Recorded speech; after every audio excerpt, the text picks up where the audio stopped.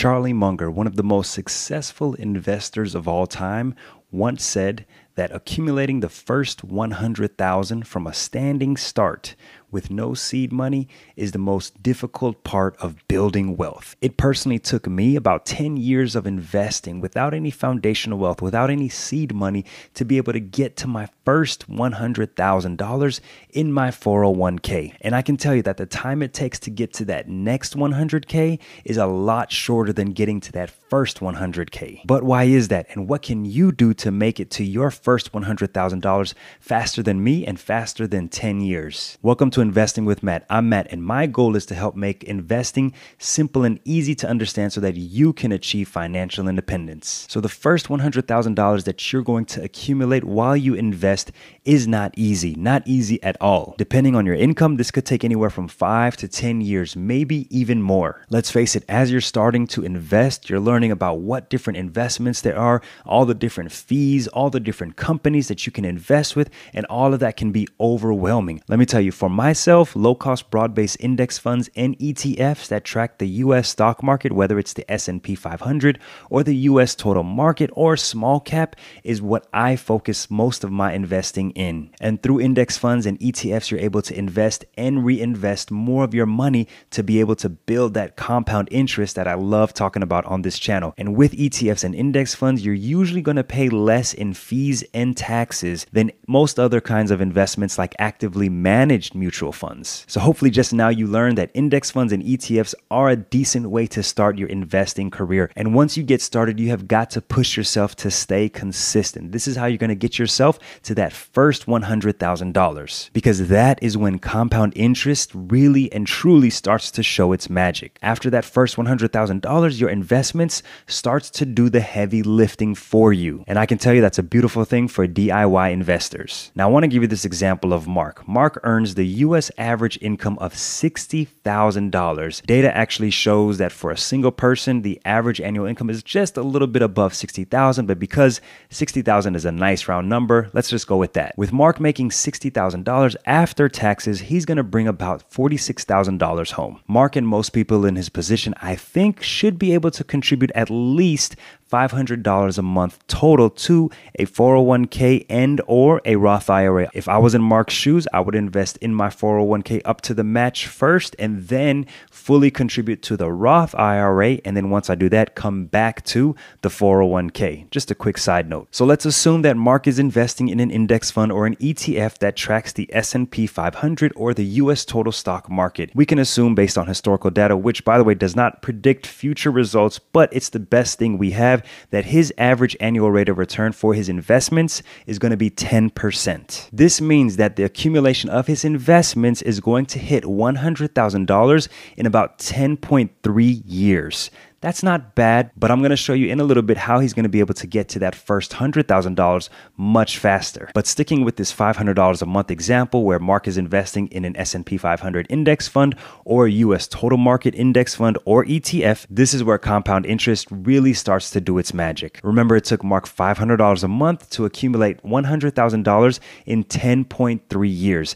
As he invests that same amount, $500 a month, into the same fund, he'll get to $200,000 in another 5 years. And the next $100,000 after that will only take him 3.5 years. So you can see the first 100K, yes, it's going to take a little bit long, but once you get to that first 100K, it just starts to snowball after that. And each 100,000 that you get to, the next 100,000 and the next $100,000 after that, as long as you consistently stay contributing the same amount, you're going to be able to get to each $100,000 milestone much faster than the previous milestone. Now let's rewind a bit and let's say that Mark came across this platform where I teach about personal finance investing and realized, wait a minute, I can actually contribute another $500, make that $1,000 a month. Remember in the previous example of $500 a month, it took Mark 10.3 years to get to $100,000. In this example, Mark is contributing $1,000 a month. It's going to take him 6.4 years to get to his first $100,000. That's almost 4 years faster than the previous example of what Mark would have been contributing with $500 a month. And the next $100,000 from Mark would take him 3.9 years.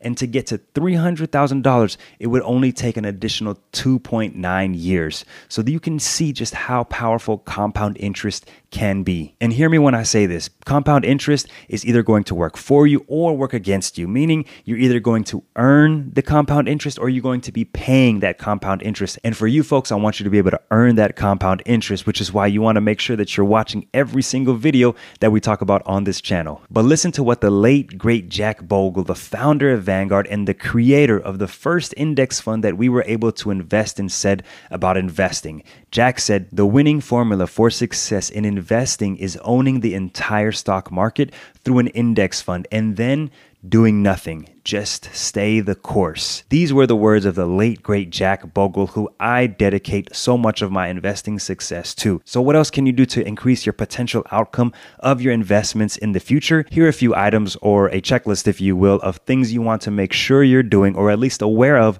when you're investing. And number one really is keeping costs and fees low. This is why I like companies like Vanguard, Fidelity, and Charles Schwab. Their fees are low, very, very low.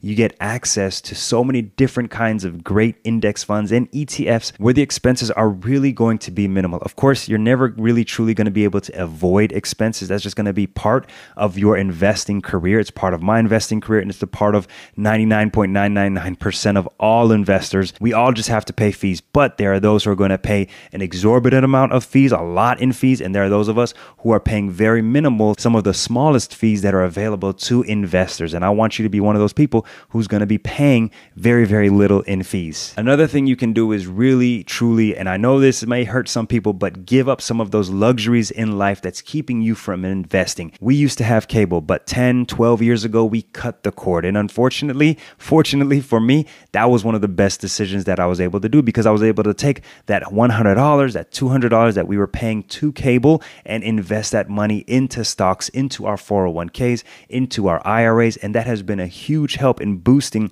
my overall portfolio. So look at whatever other expenses that you have that are recurring each month that you can at least cut out a few of those, not everything. Of course, my wife likes to make sure to remind me that, hey, we have to enjoy life, which she's absolutely right. You want to enjoy your life. But I would challenge those of you out there. What are you spending your money on? And are there some things that you can actually cut out? Because I think if you start to analyze it, you do your budget, you'll start to see, okay, there are some things that we're paying monthly, services that we may not be using, that we should be able to cut out. Now, the last thing I'll say is that with each raise that you get, any bonus that you get, try to put that toward investing. Like I mentioned before, you want to live on a budget. And if you can maintain that budget and maintain that lifestyle that you have, anything extra that you have should be able to go to your investments, at least increasing what you're contributing to 401ks or 403bs or your retirement IRAs, whatever it is that you have that you can save and invest through. You want to make sure that any raise or any extra money that you're going to be getting from month to month, try to send those to your investment accounts. Of course, this doesn't go ahead of any financial obligations that you absolutely have to take care of. But if you're debt free and you don't have any other expenses, like having a baby, which we're getting ready to do in a few weeks, I highly encourage you to send that money straight to your investments and don't even look at it.